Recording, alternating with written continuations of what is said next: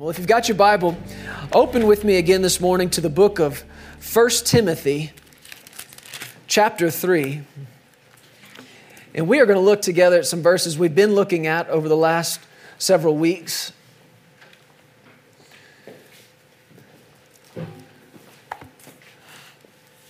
I hope you've been able to tune in online. I know it's been difficult for us to actually get into the same room, but that is coming very, very, very soon. In 1 Timothy chapter 3, beginning in verse 14, look at this again with me today. Paul writing to this young pastor named Timothy, he said, "These things I write to you, though I hope to come to you shortly, but if I am delayed, I write so that you may know how you ought to conduct yourself in the house of God, which is the church of the living God, the pillar and the ground of the truth." Paul said, I'm writing to you. I want to get to you in person, but if I can't get there, I'm writing to you so that you know how you ought to conduct yourself in the house of God. And just so we're clear, he says, which is the church of the living God, the pillar of the ground, the pillar and ground of the truth. It matters, evidently, how we act, how we conduct ourselves in church. And these are important things for us to talk about in these beginning days of this church to lay a foundation for what it's going to be like here. We talked about it months ago. We talked about how it's significant, how important the atmosphere of this place is. And what we want above all else is for the air that we breathe when we come into this church to be an atmosphere of faith and an atmosphere of love. And I believe we can come to that place where somebody steps in and they take a deep breath in and they inhale something they never have before. Because it's not just oxygen in this air. It's not just thin oxygen. It's rich with faith and love. It matters what goes on in a church. And he says, I'm writing to you so that you know how to conduct yourself in church. And there's a lot of tradition. There's a lot of religion that tries to instruct and direct the way, to influence the way we come to church and what we do in church. And you can always tell too, when somebody's sat under a lot of strict religious teaching, man, it's like turning into another person when they step inside the church. And it's not good, right? It's like putting something on that's not actually them. They're one way in the house when they got up. They're one way in the car driving out here. And maybe they were angry and frustrated and irritable and cranky. And then all of a sudden they get to the parking lot and open the door and somebody says, hey, good morning. And they're like, hey, brother, God bless you. So blessed by my opportunity to be in the house. Oh, shut up. You know, it's like you can be anything with God but fake. One of the things our pastor taught us years ago was God will meet you where you are, but not where you pretend to be. There's no room for fakeness. There's no room for pretense with Him. But it matters how we do conduct ourselves in church. And instead of letting tradition influence that, instead of letting religion influence that, why don't we let the Word of God tell us how we're to conduct ourselves in church? If you look back in the verses leading up to this, all through chapter 3, Paul is writing to Timothy, talking to him. First of all, he says about bishops. And like we've talked about before, that's somebody in a leadership position. That would describe the place that Sarah and I hold, maybe even some of the others on our team that work directly beneath us. But he goes on and he also talks about deacons. That's people who serve.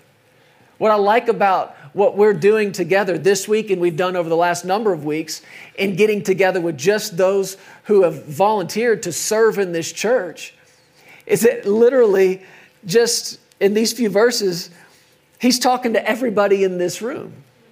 This is a specific group of people. And what I came to realize this week, even more so than I had in weeks past, was how important it is for those two groups of people to get on the same page. Now, not everybody that comes to this church, obviously, is the leader of the church. But not everybody who comes to this church will serve in this church. But if we can get the leadership and those who are in place to serve on the same page, in the same place, we can influence the atmosphere of this place. And we can live our lives and conduct ourselves in such a way that somebody comes in off the street and our faith and our love and our reverence, like Sarah talked to us about already today, and what Paul wrote to Timothy about for these, we can be the overriding factor of what kind of atmosphere we have in this church. Just the leadership and those who serve. It's important that we get on the same page. He talked to him about bishops being reverent and their children being reverent and wives and deacons and so on. He used the word reverent over and over and over again. And that's why we also looked in the book of Acts chapter 9. You don't have to turn there. We can put it on the screen for you. But in Acts chapter 9, verse 31, it says, "Then the churches throughout all Judea, Galilee, and Samaria had peace." They had peace and were edified. And walking in the fear of the Lord and in the comfort of the Holy Spirit, they were multiplied. Listen to it from the Passion Translation today. It says, "After this, the church all over Judea, Galilee, and Samaria experienced a season of peace. The congregations grew larger and larger." Somebody say amen. Amen. The congregations grew larger and larger with the believers, listen now, being empowered and encouraged. By what? By who? By the Holy Spirit. How and why were these congregations growing larger and larger? This is what we've been talking about for weeks. Miraculous, exponential growth in these churches. What was the reason? What was the cause? Where was it coming from? You see here that it was coming from the believers being empowered and encouraged by the Holy Spirit. The New King James and other translations say the comfort of the Holy Spirit. Now that word comfort's so big, that's who He is. That's just not what He does. That's who He is. Jesus told His disciples, "I will send you another comforter." And if you look in the Amplified, it took 6 or 8 different words just to unpack what that one word comforter actually meant. He's your standby. He's your advocate, right? He's the one who will take of what is mine and show it to you. All of this is in the comfort of the Holy Spirit. But these churches were growing because the believers were empowered and encouraged by the Holy Spirit. Now, let me just take a quick little sidestep here, and we'll talk more about it, I believe, in time to come. But God can and does do things in our lives directly just between us and Him. God can do something, say something to you, minister something to you, and you got it straight from Him. And I'm not necessarily talking about an audible voice, but just light and revelation as you read His Word, just the ministry of His Spirit that lives big in you. But how often does God use some other person to get to you? A lot. A lot. That's what the ministry gifts are for. The apostles and prophets and pastors and teachers, evangelists, that's what those gifts are about, is God getting something to you. But it doesn't just come from the pulpit. You and I, all of us, are called to minister to one another. And much of this encouragement that he's talking about, it doesn't just have to come because you got a word from God. It can come as the result of the Lord leading somebody else to encourage you. See, we got to be open to this. This is a big part of your calling. We think about our calling in terms of our profession, our jobs, our vocations, and maybe that's part of it, but there's so much more. You are called to encourage. Amen. Somebody say it. I am called to encourage. And we'll talk more about that in time to come. But these churches were growing as the result of the empowerment and the encouragement of the Holy Spirit, and they worshiped God. The New King James says they walked in the fear of the Lord and the comfort of the Holy Spirit. They worshiped God, the Passion says. Worshiped God in wonder and in awe, and walked in the fear of the Lord. Wonder and awe. I love what Sarah's talked to us about already during worship this morning. What we sang about our God is an awesome God. Awesome. Sometimes I get so frustrated with our language. we tend to use a word to describe so many different things. And because of it cheapens it. When you use the word the word awesome to describe God and dinner, it sort of cheapens the way you look at God. There are words, I believe, that should be, if not in our speaking, at least in our hearts, reserved for Him. Awesome. Somebody just say it. Awesome. Awesome. That's what the fear of the Lord is. It's to worship in awe. Watch this. Awe. No, literally, watch me. Awe. Just try it. You say it. Awe. But leave your mouth like you just stop in the middle of the word awesome. Awe. It's here. You're doing it here. You know what this is right here? That's the fear of the Lord. That's how you describe. That's what awesome is. It's this. It's just mouth wide open. And the fear of the Lord is so simple when you get down to it. It starts with, there is a God.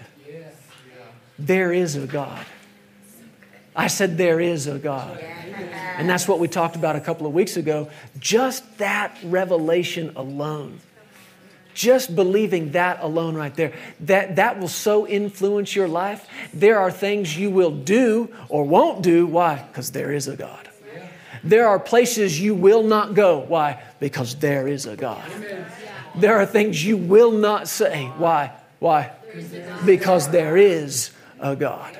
That's the beginning of the fear of the Lord.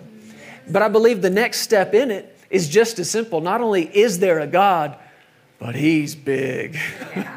He's so big. That's why Sarah talked to us today about God is great and greatly to be praised. Again, here we run into problems with our words. Great. We use the word great to describe God, and we also use the word great to describe everything else. Something that, oh, that's good. That's great. Oh, great. Oh, and God, you're great too. Well, which is it? You know, is it God or is it pizza? Which one's great? Which one's great? And we run into this with our words, but there's got to be a revelation on the inside of you of who and what great actually is. When you look at it in the Scripture, great is not really just talking about the condition of something. It's more of a reference to the size. God, you are great. What's He saying? You are big. You are so big. Oh, God, you are big. And it's like you just stand there and go, how big is He? That's big. Where your mouth just falls wide open and there's nearly not a word to describe it. He is big and He is bigly to be praised. That's the fear of the Lord. And these people were walking in it. In other words, it wasn't just a Sunday thing. It wasn't something they put on right before they walked in the front door of the church. This was every day, all day. They lived with this awareness of the reality of God and the bigness of God. And God was showing it to them. There were miracles popping all over that place. God proving Himself. God doing things that only God can do. God saying things that only God can say. But listen to me, that's not over. It didn't end with that church. That's right. We're a part of the same church. Amen. What I want to do today as we keep talking about this is get into some more of the practicalities of how we reverence God. Because I believe that the way we conduct ourselves in church is directly connected to what we get out of church. The way we come to church influences the way we leave church. What we come with has everything to do with what we leave with. And if we come with reverence, then I believe that honor is like an open door for God to pour His presence out through. And without realizing it, a couple of weeks ago, we started a new series. And I don't think I really put it all together till late last night, early this morning. But I'm calling this series Reverence on the Rise. reverence on the rise. And what I mean by that is as our reverence comes up, so does the manifestation of the glory of God. And what this series is about walking in an ever-increasing degree of the fear of the Lord and the manifested presence of God that pours through the open door of our honor. He said, those who honor me, what would He do? Honor them. But right on the other hand, He said, those who despise me, and we use that word despise like, I hate that, but that's really not what it means. He said, those who despise me will be lightly esteemed. To despise something just simply means not to take it seriously, not to give any weight to it, not to give any honor to it. And God's saying, look, if you honor me, that's an open door for me to honor you. But if you don't give any weight to my things, I can't give any weight to yours. So there's got to be some practical ways that you and I reverence and honor God, because it's got to be more than just, I worship you, I worship you, I worship you, I worship you. I honor you, I honor you, I honor you, I honor you. You're awesome, you're awesome, you're awesome, you're awesome, you're awesome. Now those things are great to say, but are you with me? It's got to be more than that, right? Yeah. It's got to be more than that. So let's talk some about how we reverence the things of God. Go to the Old Testament with me and look in the book of Isaiah, chapter 26. Isaiah chapter 26. Well, thank you, Lord. How do you want to do this? Hold your place in Isaiah chapter 26 and go to the book of Proverbs, chapter 4.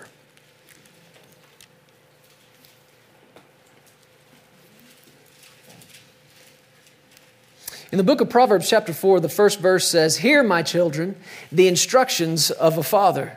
I got a front row full of kids right here. Is everybody listening? All right, he's talking to you. "Hear, my children, the instruction of a father, and give attention." Everybody say, give attention. Give attention. We might say, pay attention. Give attention, he said, to know understanding. For I give you good doctrine. Do not forsake my law. When I was my father's son, tender and the only one in the sight of my mother, he also taught me and said to me, let your heart retain my words. Keep my commands and live. Get wisdom, get understanding. Do not forget nor turn away from the words of my mouth. Do not forsake her. She will preserve you. Love her. She will keep you. Who will? Wisdom. He said, wisdom is the principal thing. Therefore, get wisdom. And in all you're getting, get understanding. Exalt her. She will promote you. She will bring you honor when you embrace her. She will place on your head an ornament of grace, a crown of glory she will deliver to you. He said it again in verse 10. Hear, my son, and receive my sayings. And what's going to happen? The years of your life will be many. He said, I've taught you in the way of wisdom. I've led you in the right paths. When you walk, your steps will not be hindered.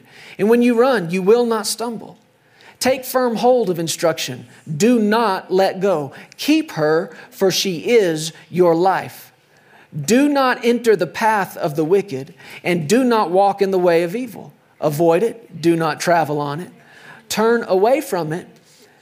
He said, listen again, turn away from it and pass on.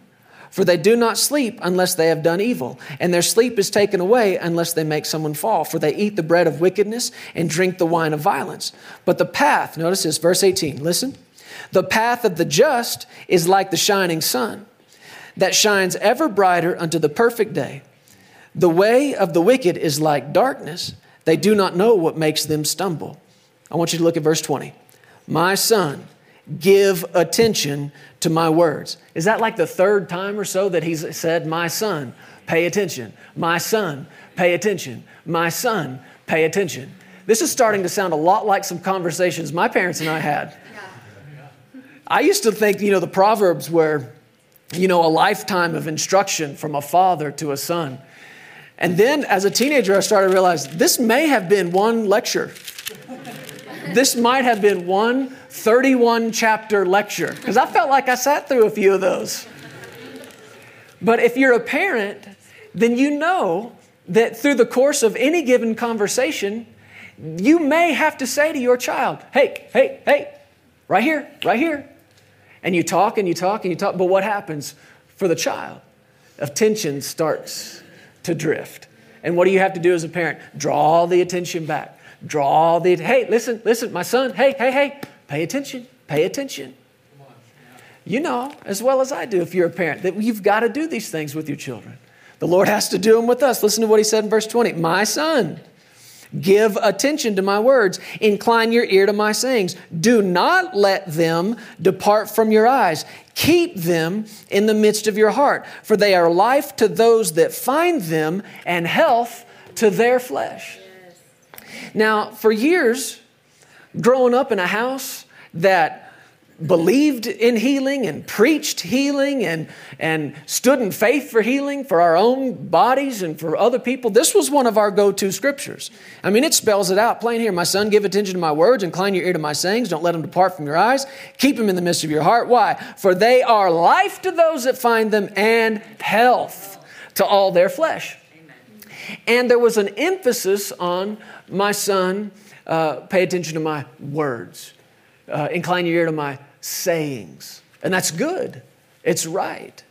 But have you ever noticed that you can take a single statement, and this is a real key in meditation. Just take a scripture from the Word, and as you meditate on it, even if it's just one statement, go through it over and over and over again and put emphasis on a different word each time. Right.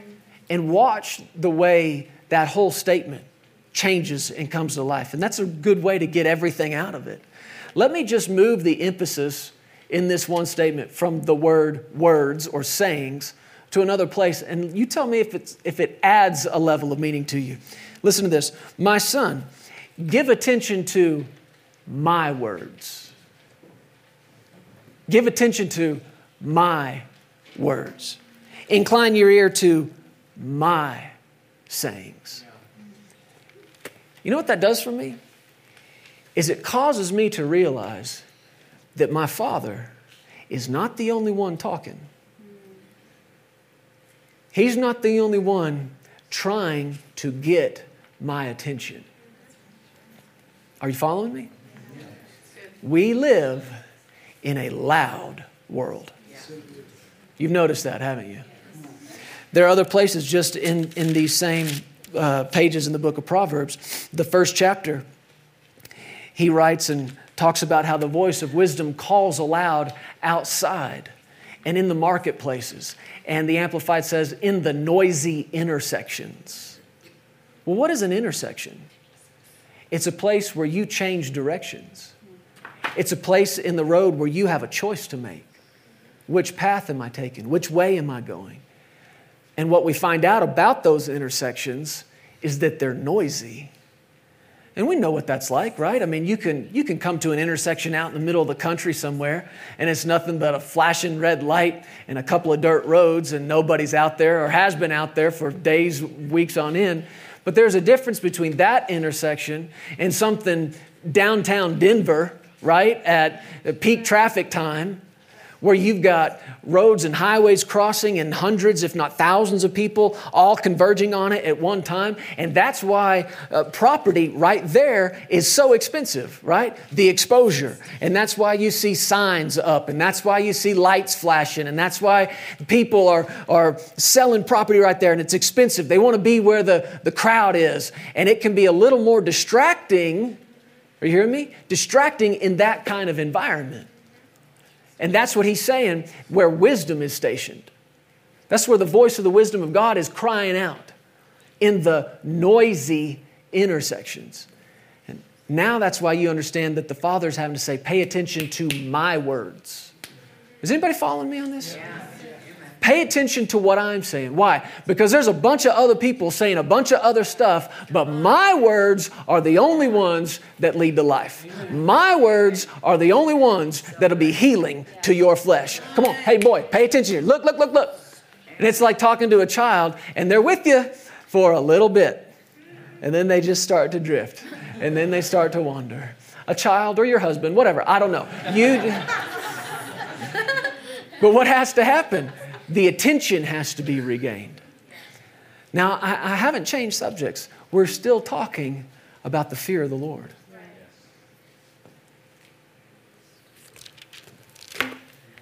The fear of the Lord and the worshipful, reverential awe of who He is says, your words matter most.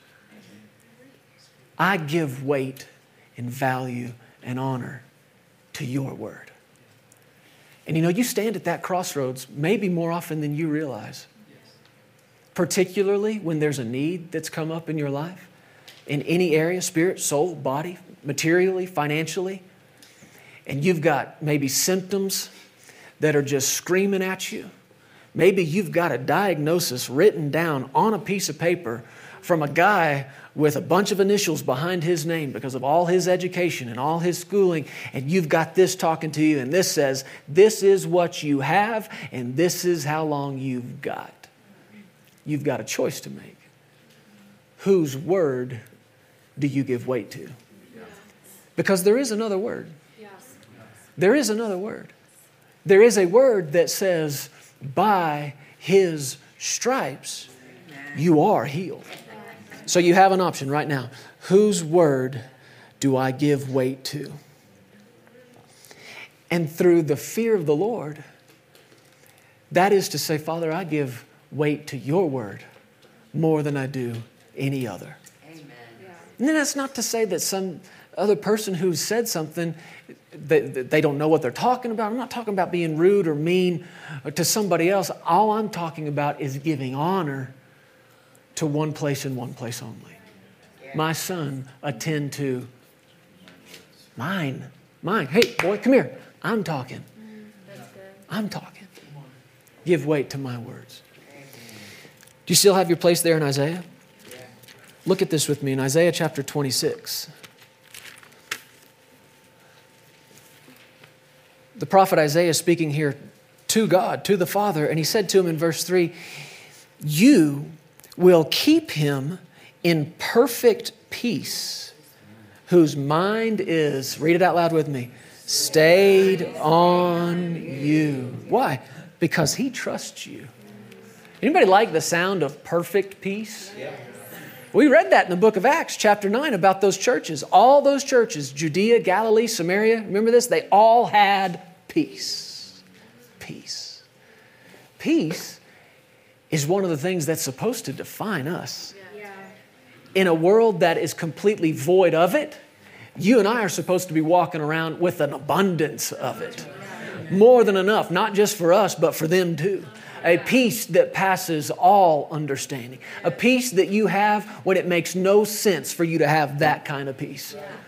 Walking in peace, laying down and going to sleep in peace, living in peace. That your peace level and mine are supposed to be high, high, high, all the time, all the time, all the time. And it's supposed to be one of those things that makes us who we are. And he said that church, those churches, they all were experiencing that kind of peace. Well, you see here the result of, or the reason you have that kind of peace. He said he will keep him in perfect peace, whose mind is stayed on you. So you could say that the absence of peace is the product of a wandering mind. The absence of peace in your life, mine or anybody's, is the direct result of a wandering mind. Now you think about a wandering mind, you think, well, this is just my personality, right? I'm just kind of all over the place. I'm just fun-loving, and I have a hard time focusing on one thing for any length of time. Well, you better get control of that. Because Satan will work overtime to make you believe that's just who you are. But that is a characteristic. That's a childlike quality that honestly, when you're a child, it's fine. It's okay. Why? Because you're still growing. You're still learning. But how many of you know that should not still be hanging around in our lives? We should be growing up. There's a famous story in our family. We were all out to dinner one night, and my grandmother was there with us. And I guess I was sitting next to her. I don't know how old I would have been, 5, 6 years old. And I'm just playing with food. And I guess as the story goes, I don't remember this, but there was like a hard-boiled egg, like maybe a deviled egg or something cut in half. And I've got this thing, and I'm motorboating this egg all around the table. This is my boat. And I'm just playing with my food. And evidently my Grammy takes this opportunity to instruct her 5-year-old grandson on all the reasons we don't play with our food. It's not polite. We don't do that at the table. Nobody else at the table is playing with their food. Do you see that, Jeremy? Look around. Nobody's playing with their food. And it's this 31-chapter lecture on not playing with your food. And she said that at the end of her little lecture, I looked at her and said, "Want to ride in my boat?" Didn't sink in, did it? Did not sink in. And you know what? It's funny. It's cute. For a 5-year-old. But you know what I'm not interested in? I'm not interested in Legacy Church being a children's church for ages birth through 99. Now, we'll have children's church, and it'll be great, and it'll be geared towards them, and it'll be quick, and it won't require too much of the attention span. But hey, grown-ups, you and I ought to be able to lock in a little better, right? Focus in a little more. Why would that be so important? Our peace depends on it. Our peace depends on our ability to keep our mind in one place. Keep our minds stayed on Him. Look at a New Testament example of this with me. Go to the book of Luke, chapter 10. Kiddos, you doing okay? Everybody do? I feel like you all are sharing one seat. Y'all are cute. Luke chapter 10.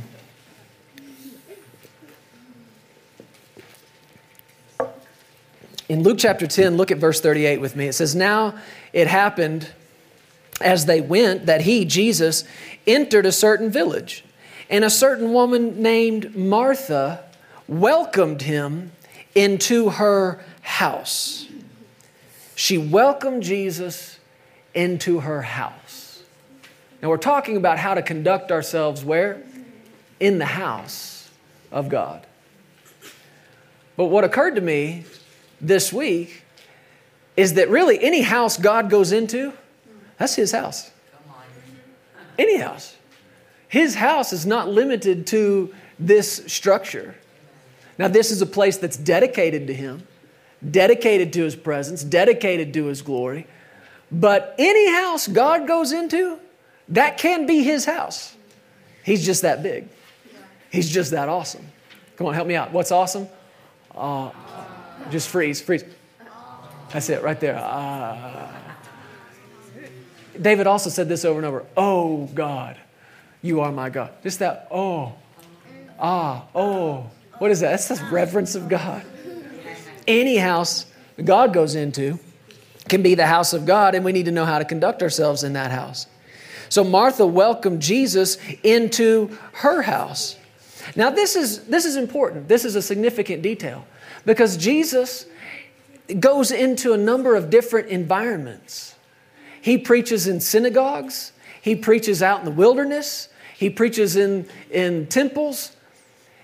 But I believe there's something significant about this place. It seemed like everywhere Jesus went, there was kind of a mix of people. There were those who wanted to hear what He had to say. There were those who weren't sure about what He had to say. There were those who just flat hated Him and everything He had to say. There were those that wanted Him dead because of what He had to say. And Jesus is facing this every time He's ministering. But to me, this is different.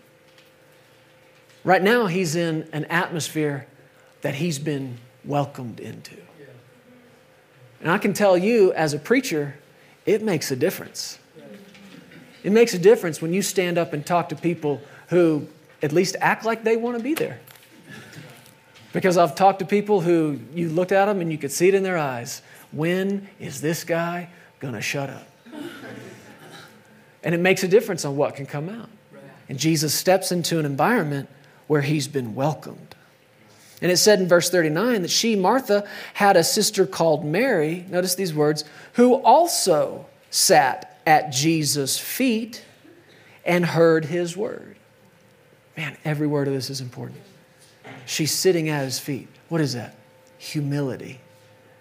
To bring yourself low and give him a place above you. That's the fear of the Lord. That's the reverence of who he is. The Bible says that Mary also sat there. What's that tell you? That at least at some point after Jesus came in, Martha was there. I mean, just get the picture. This house is crowded, full of people, standing room only, and the sisters are front and center, right there at the feet of Jesus, listening to his word. It says they heard his word. Nobody else's, his. But what happened in verse 40? Martha was distracted. Martha was distracted with much serving, and she approached him and said, Lord, do you not care that my sister has left me to serve alone? Therefore, tell her to help me. Now get the picture of what happened here. Jesus has been invited, welcomed into her house, right? And he begins to talk. And you know every word out of his mouth. Man, you know it's life-changing. You know there's healing in it. You know there's deliverance in it. You know there's revelation in it. A revelation of a God these people thought they knew. But when he starts talking, they see someone they'd never seen before. Revelations of the Father. Revelations of his love, of his mercy, of his grace. And you know that there are people there hanging on every word. But all of a sudden, right in the middle of it, Martha, who's in the right place, hearing the right word. What happened? She gets distracted. Now that word distracted, it literally means to be driven about in the mind. To be driven in circles in the mind. The King James used the word cumbered. She's driven about in her mind. This thought comes to her. She's looking at Jesus. She's listening to Jesus. But then comes this thought. Man, he's been preaching a while. Yeah, like the one you've got right now. He's been preaching a while. Who's going to feed these people? And she says, no, pay attention. Come on, pay attention. This is so good. I got to hear this. Man, who's going to feed him? He's going to be hungry. This is my house. These are my guests. I'm going to have to feed these people. So at some point, while Jesus is speaking, she gets up from where she was, right? Where was she? At his feet. Stands up. Excuse me. I'm sorry. I apologize. Jesus, you keep going. I'll be here. Sorry. Go ahead. And she, little commotion, right? Leaves the room. She's in the kitchen, frantically. What am I going to feed these people? I got 75, 80 people sitting in my living room. I got to feed these people. I got Jesus sitting in my living room. I got to have to feed him. I got to prepare a meal. She gets out dishes and she's clanging and she's, what am I going to do? And she's I need help. I can't do this by myself. So she goes and looks out of the kitchen. And she sees Mary, who is where? At his feet. And she's like, whoo. Right? Look up here. And Mary's like, and Martha's like, I know you see me. I know you hear. Mary's not having it, right? What's going on while all this is happening?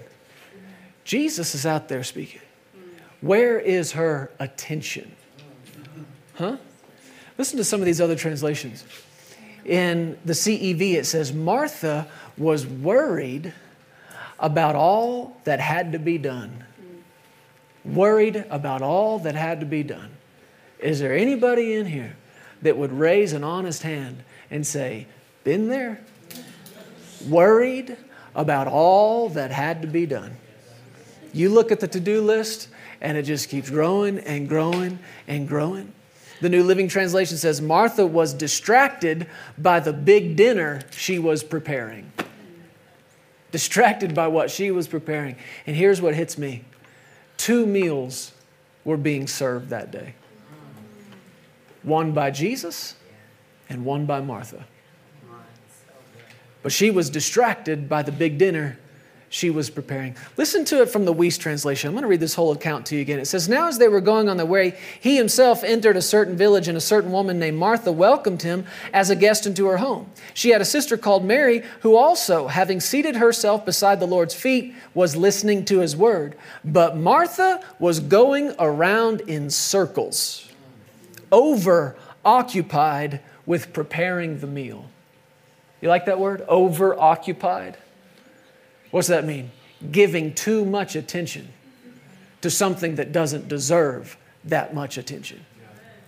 Do you know what distracted is? What being distracted is? Being distracted is lacking the ability to decide in the moment what's most important. And it comes on you quick. It's like being in an intersection.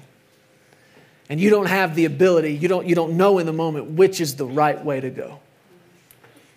And a distraction is something coming to you while you're busy doing something else, and the inability to decide and determine which of these is most important.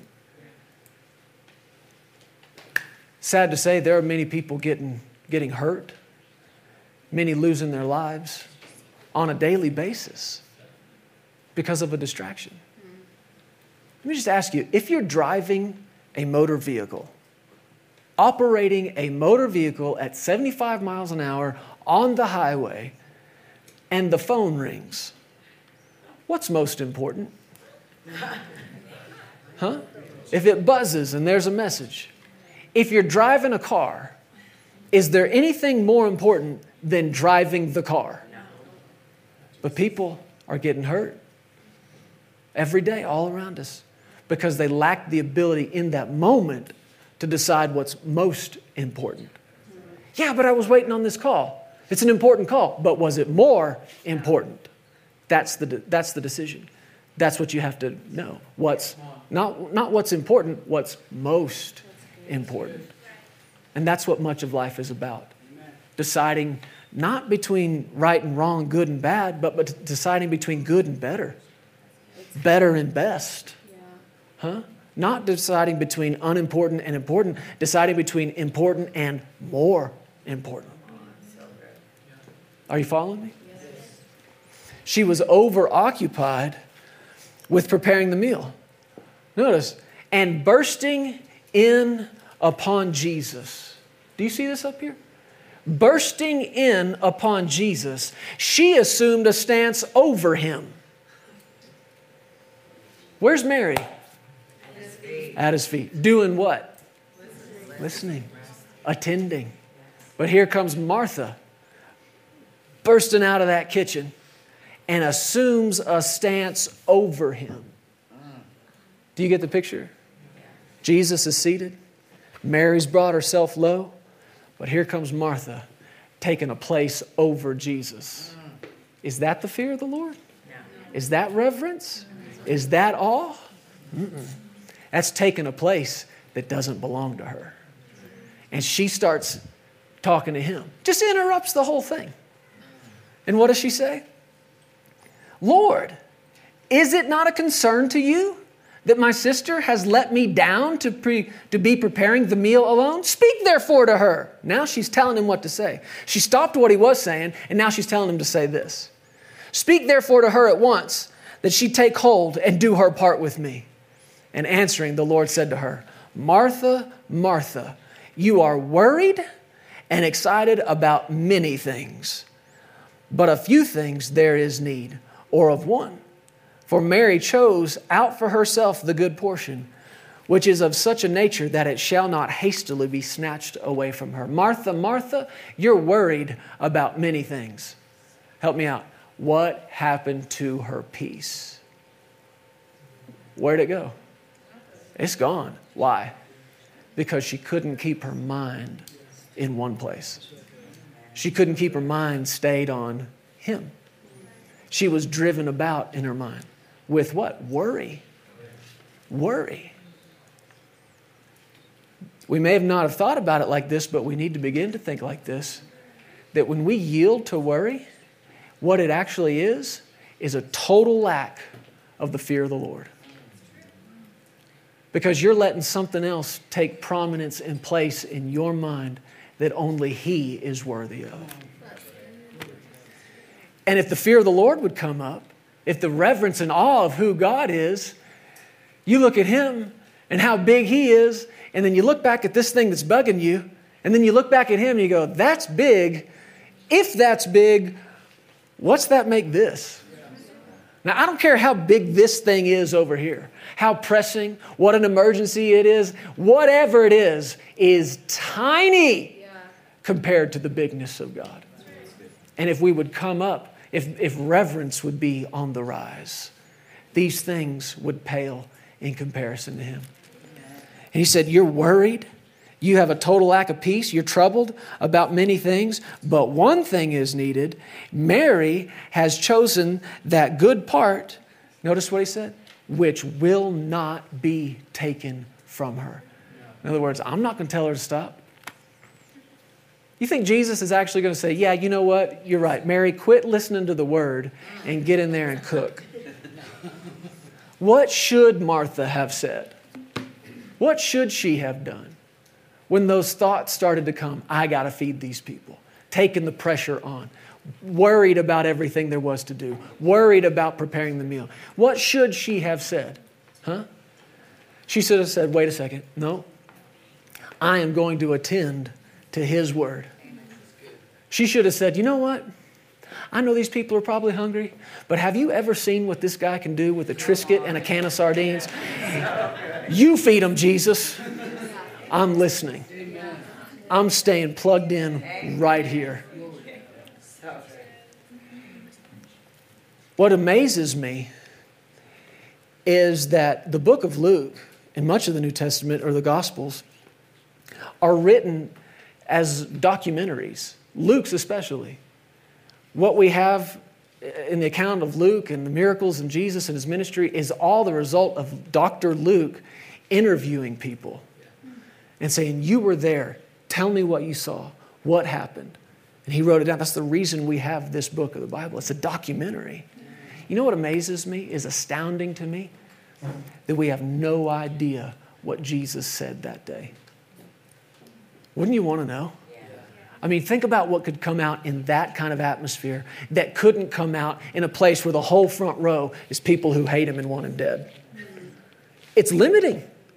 I'm telling you, as a minister, I know it's limiting. You can't get to what's in your heart. You can't say what you want to say. But in an environment where you've been welcomed and there's faith and there's love and there's respect, you can get out so much revelation. You can say things beyond yourself. You can say things you didn't know you knew that come straight up out of your spirit. What do you think Jesus said that day?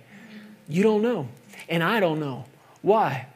Because evidently the only thing anybody remembered enough about that day to tell Dr. Luke about was the fact that while Jesus was talking, Martha stood up, caused this commotion, walked out of the room, came back in, started yelling at Him, obviously mad at Mary. And Luke goes, yeah. But what did He say? And they go, I don't remember. Why? Because distracted people distract people. But what do you think would happen if, at the very least, the bishops and the deacons, the leaders and the servers, were all so locked in, so focused in on the Word of God? There'd be enough of us to override any kind of distraction in the atmosphere, to take authority over the environment so that the Word of God come out with utterance and free course and free reign, and God could say what He wanted to say. And people would hear it and they'd leave changed. Amen? Amen. This is the fear of the Lord, to give His word the reverence it deserves. In the Passion Translation, it says in verse 41, the Lord answered her, Martha, my beloved Martha, why are you upset and troubled, pulled away by all these many distractions? Are they really that important? He said. Mary has discovered the one thing most important. Do you hear that? Yeah. Most important. Is it important that you eat? Yeah. Is it important? Is serving important? Yes, it is. As a matter of fact, If you look up the word translated serving, she was distracted with much serving. It's the word ministry. Well, how do we reconcile that? What do we do with that? Is ministry important? Yeah, it's important.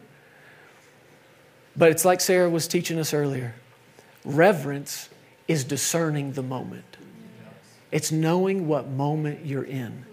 Am I supposed to be up serving right now? Or am I supposed to be sitting, hearing, feeding on this meal? Am I supposed to be making a meal or feeding on this one? Amen? And Jesus said, it's not going to be taken away from Mary. She knows what's most important. And Jesus is never going to tell you, hey, your ministry is not important. He's not going to tell you that. But the environment they were in was one of intimacy. Again, He's not on a hillside talking to thousands of people. He's not standing in the bow of a ship, right? Looking at people out on the shore. He's not in the synagogue. Where is He? Where is He? He's in a house. He's this far from people. He's eye to eye with them. There's intimacy there.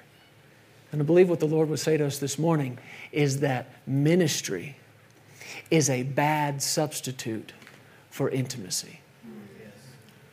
And I know that because I've been guilty of trying it. Ministry of the Word is a terrible substitute for intimacy with the Word. The ministry of Jesus is a bad substitute for intimacy with Jesus. The ministry of worship, is that an important thing? Oh, you know it is. But the ministry of worship is a bad substitute for your own intimacy with Him through worship. It's knowing what's most important and what moment you're in. Amen? So our peace depends upon our ability to keep our mind stayed on Him. Can you hear your Father saying today, hey, pay attention. Pay attention. Over here. Just let the Holy Spirit say that to you every now and then. Hey, back over here. Look, listen. I'm talking to you. I'm talking to you. And even when you come to church and you're sitting in church like this, there's so much pressure. I mean, some people come in thinking, where are we going to eat? When's this getting out? When's he going to be done? When's he going to be done? When's he going to be done? But if you come in with that mentality, it is a severely limiting factor to what you're going to get out of this.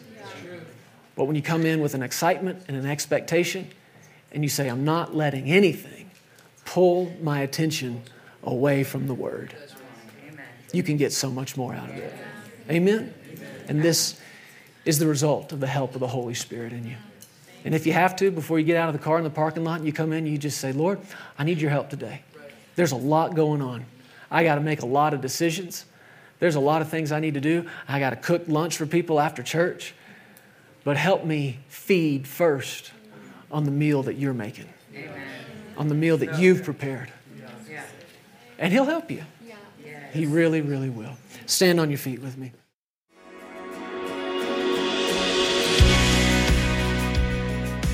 Thank you so much for tuning in today. We hope you enjoyed this message. If you need someone to pray with you, there are several ways for you to contact us. Feel free to give us a call at 817-577-0180. You can also contact us through the Legacy Studios app or either of our websites. Giving options are available online at pearsonsministries.com and legacychurch.family. If you prefer, you can also text an offering. Simply text Legacy and any dollar amount to the number 28950 and follow the prompts. Be blessed today. We love you, and remember, you are always welcome here in the House of Faith.